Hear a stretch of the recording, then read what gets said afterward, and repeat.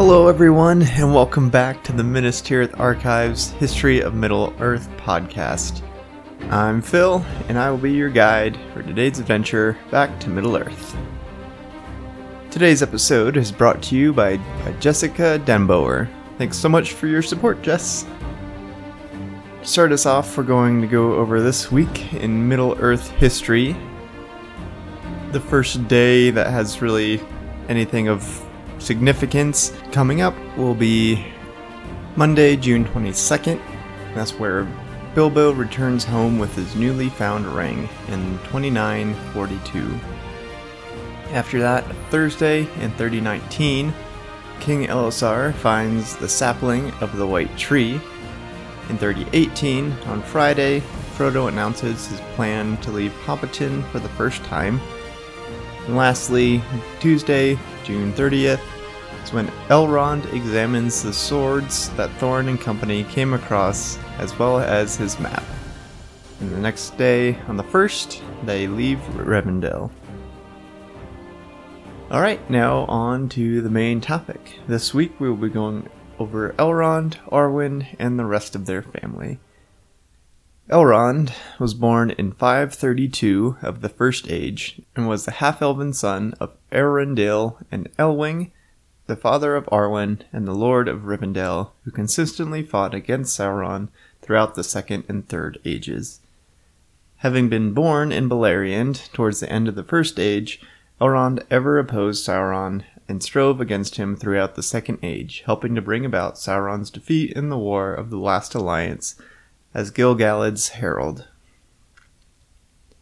Elrond is described to seem ageless, resembling neither old nor young. However, one could see in his face the memories and experiences of thousands of years. He looked venerable, both like an old king, a wise wizard, and an experienced warrior in his prime. Elrond is described as dark-haired, while his eyes were gray, shining like starlight, and he could be seen wearing a circlet of silver. Elrond is one of the most prominent, significant, and recognizable people, having played a huge part with Thorin and company, as well as the Fellowship. He was critical to providing Thorin and company the information they needed to enter the Lonely Mountain, and his Council of Elrond brought about the creation of the Fellowship of the Ring, which ultimately resulted in the destruction of the One Ring, and the ultimate and final defeat of Sauron. His parents were Eärendil and Elwing, making him half-elven. Eärendil was the child of the mortal Tuor and the elf Idril, while Elwing was the grandchild of Beren, a man, and Luthien, daughter of the Elf King Thingol and the Maya Melian. Elrond was descended from all three tribes of the elves, Vanyar and Noldor through Idril, Sindar through Luthien, Amaya, and all three houses of the Edain, Hador, Haleth, and Beor. Elrond was born at the Havens of Sirion late in the First Age. He also had a twin brother, Elros, who later became the first king of Númenor. When the sons of Fëanor attacked the Havens of Sirion, Elwing was taken by Ulmo. The twins were carried off, but later found near a waterfall, and they were named as such. Elrond was discovered in a cave. Taken captive by Maglor, they were subsequently raised by him. Following the War of Wrath, because of his half-elven heritage, the Valar gave Elrond and his brother a choice whether to be counted among the kindred of elves or men. Elrond chose to belong to the firstborn, the elves, while Elros chose to become mortal. It was Elros who voyaged over sea to Númenor, following the Star of Eärendil, whereas Elrond remained among the elves and carried on the lineage of King Elwë. Elrond subsequently remained in Lindon with Gil-galad, where he became known as a healer and lore master. A fair being called himself Annatar, emissary of the Valar, came seeking entrance to Lindon during the Second Age. Elrond and Gil-galad sensed that he was not what he seemed and denied him. Thankfully, they were correct, as was proven later in the War of the Elves and Sauron. In the Second Age of 1695, Gil-galad sent Elrond to aid Eregion. Elrond's forces unfortunately came too late and proved too small to defend Eregion. While Sauron sent most of his army west to attack Lindon, he left a strong detachment behind to contain Elrond. In 2 years, Eregion was laid waste, and Elrond, along with the Noldor survivors, fled far north. There, he established the stronghold of Imladris. Many more refugees joined Elrond's host as Sauron ravaged Eriador during the course of the war. By Second Age 1700, Imladris, despite being besieged, was the only part of Eriador not under Sauron's control. It was liberated by Gil-galad's and Tar Ministir's forces. After Sauron's defeat, a council was held at the time, establishing that Imladris should be maintained as an elvish stronghold, and appointing Elrond as Gil-galad's vice-regent in Eriador, passing the ring Vilya to him.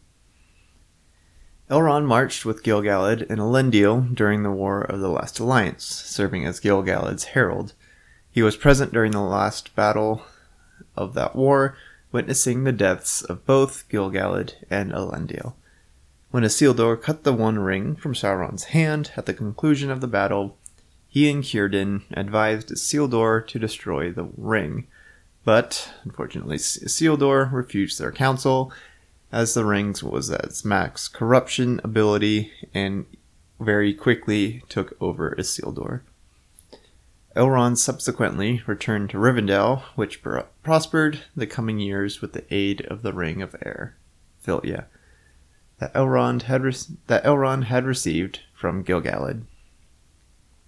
It has been argued that following Gil-galad's death, Elrond had the right to become High King of the Noldor, but he never actually claimed the title.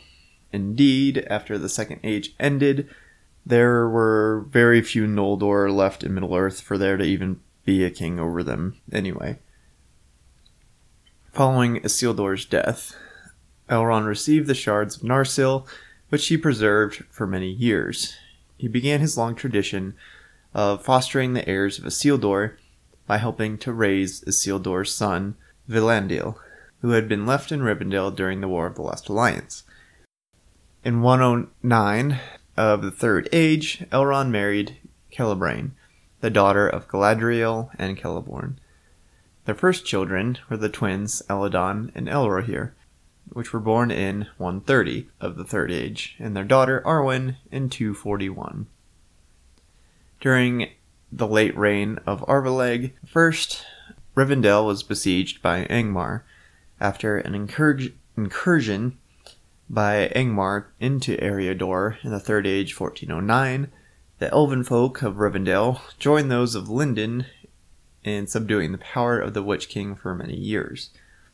Centuries later, when the northern kingdom fell, Elrond took the other heirlooms of Arnor, the scepter of Annúminas, and the ring of Barahir into his keeping, holding them for the one who would eventually be able to reclaim the throne of Arnor.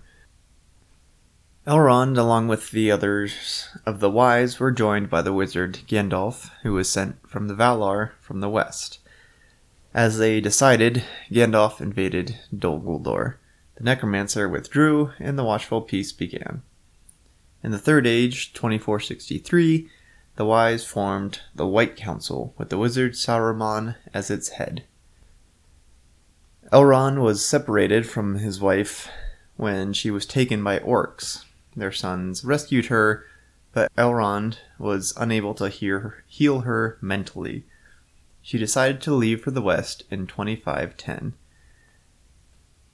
In 2851 of the Third Age, the White Council met again to decide on whether to act on Gandalf's discovery of the identity of the necromancer as Sauron, but Saruman dissuaded the others from acting upon Gandalf's revelation. In TA 2933, Elrond took Aragorn as his foster son in Rivendell, and had Arwen live in Lothlorien with her grandmother. Elrond named Aragorn Estel, meaning hope, and concealed his heritage from him until he came of age. When Aragorn became an adult, Elrond gave him the Ring of Barahir and the Shards of Narsil, foreseeing that Aragorn might be the one to claim the thrones of Gondor and Arnor.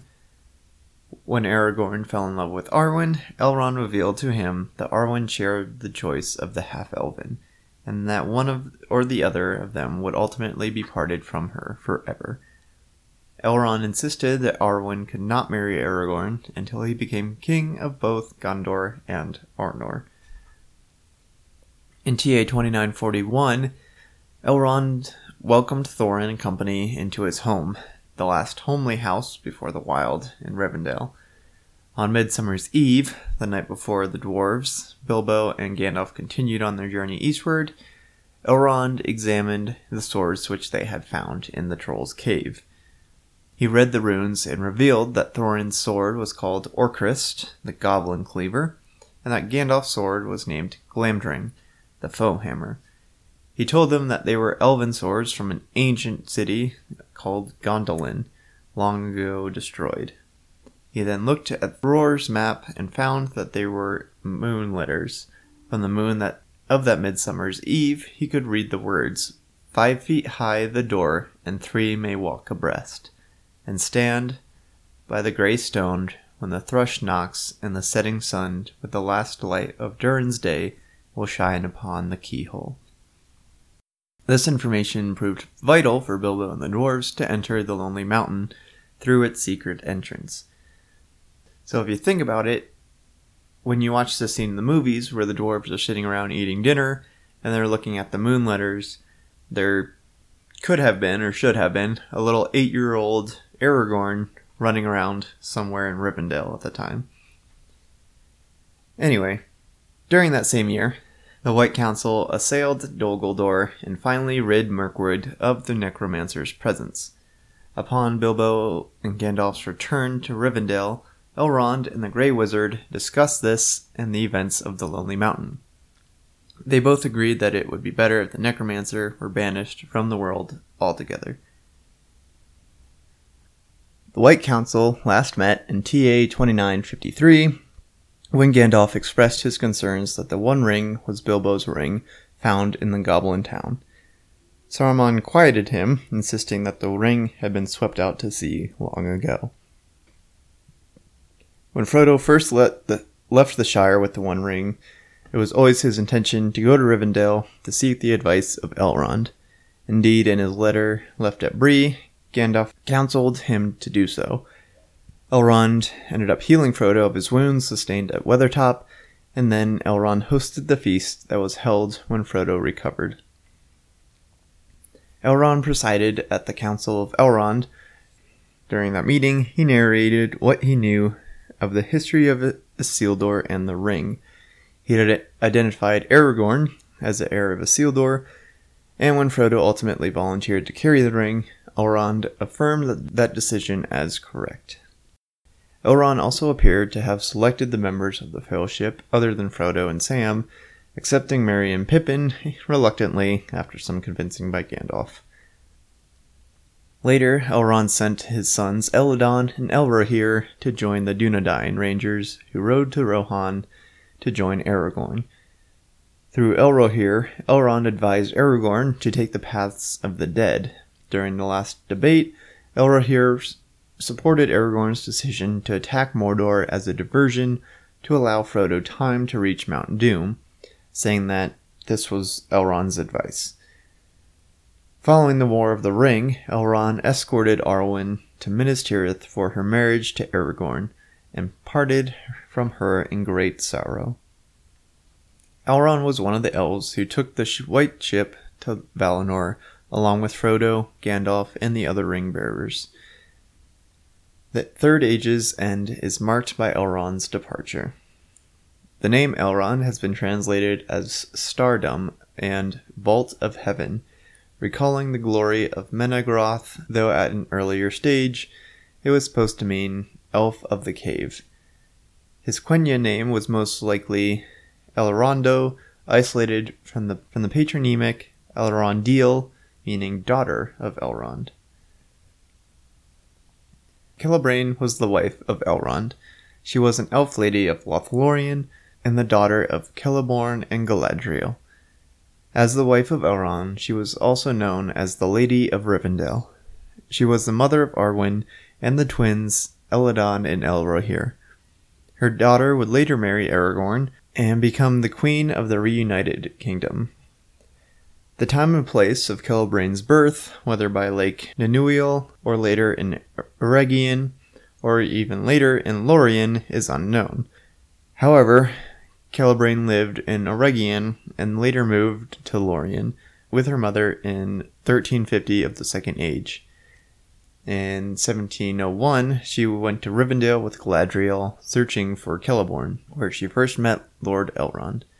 Centuries later, they would marry in TA 109. Their first children, Elladan and Elrohir, were born in TA 130 and Arwen in 241. Celebraine inherited the Elfstone from her mother, which she later gave to Arwen. In TA 2509, on a trip to Lorien to visit her parents, she was waylaid by orcs in the Redhorn Pass of the Misty Mountains. She was captured and tormented, receiving a poisonous wound. Her sons rescued her, and she was physically healed by Elrond, but never fully recovered in mind or spirit, and no longer wished to stay in Middle-earth. She then left for the Grey Havens, and passed over the Great Sea the following year in 2510. Elladan and his twin brother Elrohir were the first children of Celebraine and Elrond. The first of the twins, Elladan, meaning Elfman, was named so as a token of their ancestry. They were descended from not only the noble houses of the Edain through their father, but also through the royal houses of the Eldar through their mother. The brothers were tall, dark-haired, and gray-eyed, and so much alike that only those who knew them very well could actually tell them apart. To Meriadoc Brandybuck, their elven fair faces seemed neither old nor young, while in the Grey Company they wore cloaks of silver gray over a bright mail. After the rescue of their mother, and after she left Middle-earth, Elladan and Elrohir were filled with hatred of the orcs, more so than before, often riding against them with the northern Dunedain, and in 2933 they saw Arathorn II killed by orcs while hunting with him. In the early part of the War of the Ring, the brothers' role was mainly to scout the land and prepare the way for the Fellowship. Around November in TA 3018, they were sent by Elrond on a secret errand, passed down by the Silverlode into a strange country, and were the last to return to Rivendell in December. Later, they took a more active part when Halbarad rode to Aragorn's aid with the Grey Company. Elladan and Elrohir accompanied them. They followed Aragorn through the paths of the dead, fought with him at Pelargir, and took part in the Battle of the Pelennor Fields, where they fought with stars bound to their brows. After the War of the Ring, little is known of the brothers' fate. They returned to their father's house at Rivendell, and remained there even after he passed across the sea. Like their sister Arwen, the sons of Elrond Half-Elven were granted the choice of whether to leave Middle-earth for the Undying Lands, or remain there and become mortal as men. So they chose, for a time at least, to stay in Middle-earth for reasons that are unknown. Arwen Undolmiel, often called Arwen Evenstar, was the half-elven daughter of Elrond and Celebraine, and married to Aragorn II. She was considered to be the fairest of the children of Iluvatar, resembling Luthien of the First Age, who would never again appear in Middle-earth. Her romance with Aragorn was very reminiscent between the man Baron and the elf Luthien as well. Like Luthien, she also rejected her elven immortality to marry a man, Aragorn, and die with him. Arwen was born in 241 of the Third Age, and was the youngest of her siblings. From her mother, she inherited the Elfstone, and as one of the half-elven, she shared the right of her father to choose her fate. She lived most of her life in Imladris or in Lothlorien with her grandparents. It was in TA 2952 when she returned from Lothlorien to Rivendell when she met a young foster son of her father, Aragorn. The young Dunedain fell in love with her at first sight. Though he was still in his youth, Arwen did not actually return his love. Elrond insisted that Arwen could not marry Aragorn until he became both the king of Gondor and Arnor. Whether Arwen chose to marry him and become mortal or remain with her kin as one of the elves, she would be parted from either her father or Aragorn forever. It was not until they met many years later in Lorien that Arwen finally returned Aragorn's love, and in TA 2980, Aragorn gave her the Ring of Barahir. In the years leading up to the War of the Ring, the Misty Mountains and all lands eastward became very dangerous. At the request of her father, she returned to Imladris in TA 3009. Arwen was later reunited with Aragorn when he brought the hobbits to Rivendell during the War of the Ring. She was present at the feast attended by Frodo, and later that night she and Aragorn spoke together. When the fellowship departed, Galadriel offered them gifts. Arwen's Elfstone, given from Galadriel to Celebrain and Celebrain to Arwen, was the gift for Aragorn. He would wear the Elfstone ever after. This giving held the function of a wedding gift from the family of the bride to the groom, foretelling his marriage to Arwen. Arwen wove the livery of Elendil and Aragorn from black cloth, decorated it with mithril, gems, and gold. She sent the banner with her brothers and a group of rangers of the north to Aragorn before he took the paths of the dead, thereby inspiring him to take the difficult path. The banner was unfurled at the Battle of Pelennor Fields to triumphantly announce the king's return. Arwen wed Aragorn after the War of the Ring, when Aragorn became king of the new reunited kingdom. Being this the third union of elves and men, Arwen chose a fate different from her father's and did not sail to the west. Instead, she gifted Frodo as a ring-bearer passage in her stead, and she foresaw that his burden would not be lifted. She also gifted him with a necklace with a white gem. As Queen of Gondor, Arwen maintained a close connection with Gondor's allies, as did her husband. In the Fourth Age 22, she took as the maid of honor Eleanor Gardner, daughter of Samwise Gamgee. She was mother of one son, Eldarion, and at least two unnamed daughters. After Aragorn's death, Arwen departed from Minas Tirith and returned to abandoned Lothlorien. There she stayed for a time until she gave up her life in Fourth Age 121 at Cairn Amroth, and she was then buried there. Arwen was actually a very distant relative of Aragorn, being his first cousin 62 times removed. By their marriage, the long sundered lines of the half-elven were joined. Their union also served to unite and preserve the bloodlines of the three kings of the High Elves, Ingwe, Finwë, and brothers Olwë and Elwë, as well as the only line with Maiaran blood through Arwen's great-great-grandmother, Melian. Arwen means noble maiden in Sindarin, and also means greatly blessed in Welsh. The Quenya form of her name was not entirely certain, but in his Quenya greeting, Aragorn refers to her as Arwen, which suggests that the form Arwen itself is also coincidentally a valid, or at least understandable, Quenya translation. Her epase, Undomiel, means even star, from Undomi, evening light, and El, star. She is also given the names of Elreniel and Elrondiel, both meaning daughter of Elrond in Sindarin and Quenya, respectively. So there you have it, the history of Lord Elrond and his family. Next episode, we will be going over Rivendell and the Misty Mountains. We do have one question from Chase McKinney saying, "Dear Wise Wizard of Middle-earth Archives." It's quite the title, and I'm flattered. If the one ring held power over the other rings of power, were the lesser rings of power rendered useless after the one ring was destroyed? Did they essentially become cool-looking jewelry and that alone? Yes.